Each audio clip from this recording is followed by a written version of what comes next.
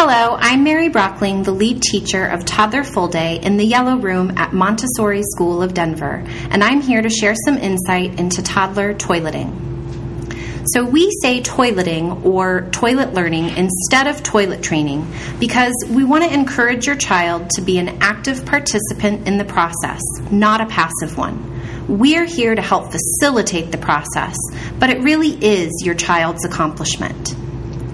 Toilet learning actually begins long before switching to underwear. Until you're fully committed to making the switch to underwear, I would recommend doing all diaper changes in the bathroom to establish that this is the room where toileting occurs. Have your child sit on the toilet or potty during each diaper change and practice the full procedure of pulling down pants, sitting on the toilet, eliminating or not, practice wiping front, then back, pulling up pants, and finally washing hands. This helps form a toileting routine. The adult should help as little as possible to ensure that the child gets practice, and this also helps them to feel confident and independent on the toilet. It's important to note here that we diaper the children while they are standing up. If you've never seen how this is done, please reach out to your child's teacher for a step-by-step demonstration. Again, this allows for the child to be an active instead of passive participant. It's also worth adding that at this point, we encourage males to sit. It can be difficult for the young child to know when to sit and when to stand when having a bowel movement. You'll have to help him scoot back on the toilet and remind him to push his penis down. Please note that at school we do use anatomically correct terms. We look for evidence-based signs of readiness before suggesting that the child make the switch to underwear. Some of these signs include showing an interest in the bathroom, maybe following parents into the bathroom, the diapers often being dry at changing times, and having success urinating in the toilet. We never force it. Once again, this is your child's accomplishment. They are ultimately in control, so be wary of power struggles over using the toilet. Never force a crying child onto the toilet. The last thing we want is for your child to associate fear with the toilet.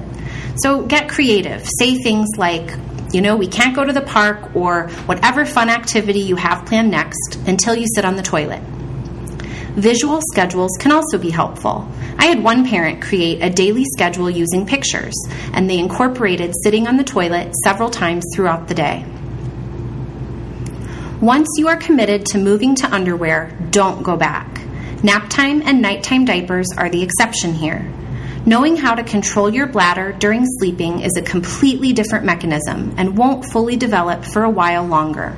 I often tell parents to refer to these as sleeping diapers, so the child can understand that they only wear diapers when sleeping. Going back and forth between underwear and diapers can be extremely confusing to the child, and it also sends the message that you don't think he or she is ready and capable of toilet learning, and that's just not going to do much for the child's confidence. After 30 consecutive days of waking up from nap dry, you can ditch the nap time diaper, and later, sometimes much later, the same goes for the nighttime diaper. Accidents will and should be happening. Diapers were created to wick moisture away from the child's body so that he or she doesn't feel wet or uncomfortable.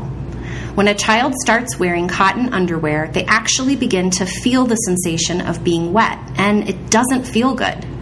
It's through these accidents that the child can start making those connections, and eventually they'll be able to recognize the sensation of needing to urinate, and they'll be able to start preventing accidents from happening.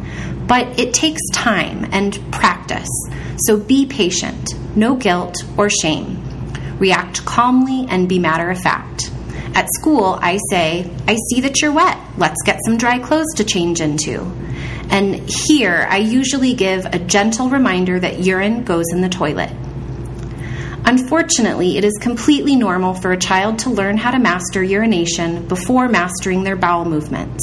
Most children, in fact, will continue to have bowel accidents after they have shown success urinating in the toilet. Just be warned, while this is definitely not fun to clean up, it's completely normal, and eventually they will get it.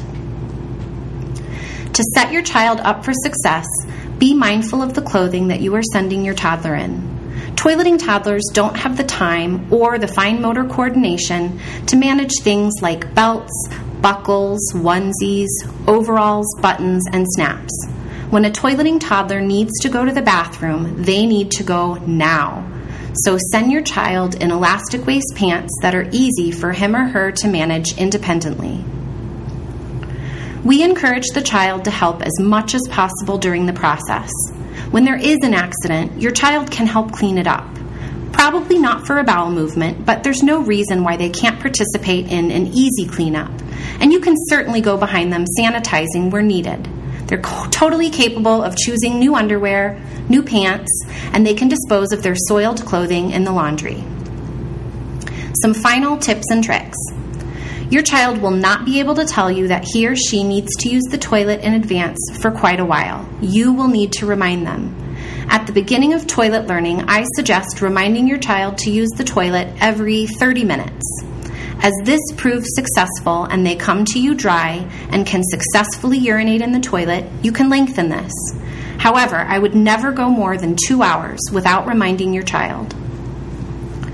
Always tell your child it's time to use the toilet. Never ask. You know as well as I do that you can ask a toddler just about anything and the answer will be no. Options are great. If you have multiple toilets or different options of toilet seats, then use them. Ask your child, would you like to use the toilet downstairs or upstairs? Do you prefer the toilet or the potty seat? Just a quick note here. If the child is using a normal-sized toilet, please consider adding a step stool so that their feet aren't dangling. This provides a sense of comfort and safety. It's a good idea to try and catch your child between activities. It's really hard to stop doing something fun because you have to go use the toilet. So do your best to not interrupt them when they're engaged in something. Establish a consistent toileting schedule. So when you wake up in the morning, before getting into the car, before lunch, before nap, when you wake up from nap, you get the picture. It also helps if you use the toilet too during these times to really show your child that there is a consistent schedule that everyone in the family adheres to. Peer pressure at this age can be a really great tool. It may be beneficial to use some of the phrases that we use at school. Sometimes I blame the clock by saying, it's your turn to sit on the toilet, the clock tells me. Or you can also give a little warning. Would you like to use the toilet now or in 3 minutes? And the final golden phrase that we use all the time is, can you walk to the bathroom by yourself or do I need to help your body? There's no reason why you can't cash in on your child's burgeoning independence. Rewards and punishments aren't necessary and often hinder toileting progress. Offering a reward sets a precedence, and this just teaches your child that learning to use the toilet is merely for a reward, instead of fostering an intrinsic desire to master toileting. Finally, know that you and your child's teacher are on the same team, and it's important for everyone to be on the same page when the time comes for your toddler to learn to use the toilet. Don't be afraid to ask your child's teacher any questions that come up along the way. There are no silly questions. With consistency at home and at school, your child will master toileting. Good luck and happy toileting.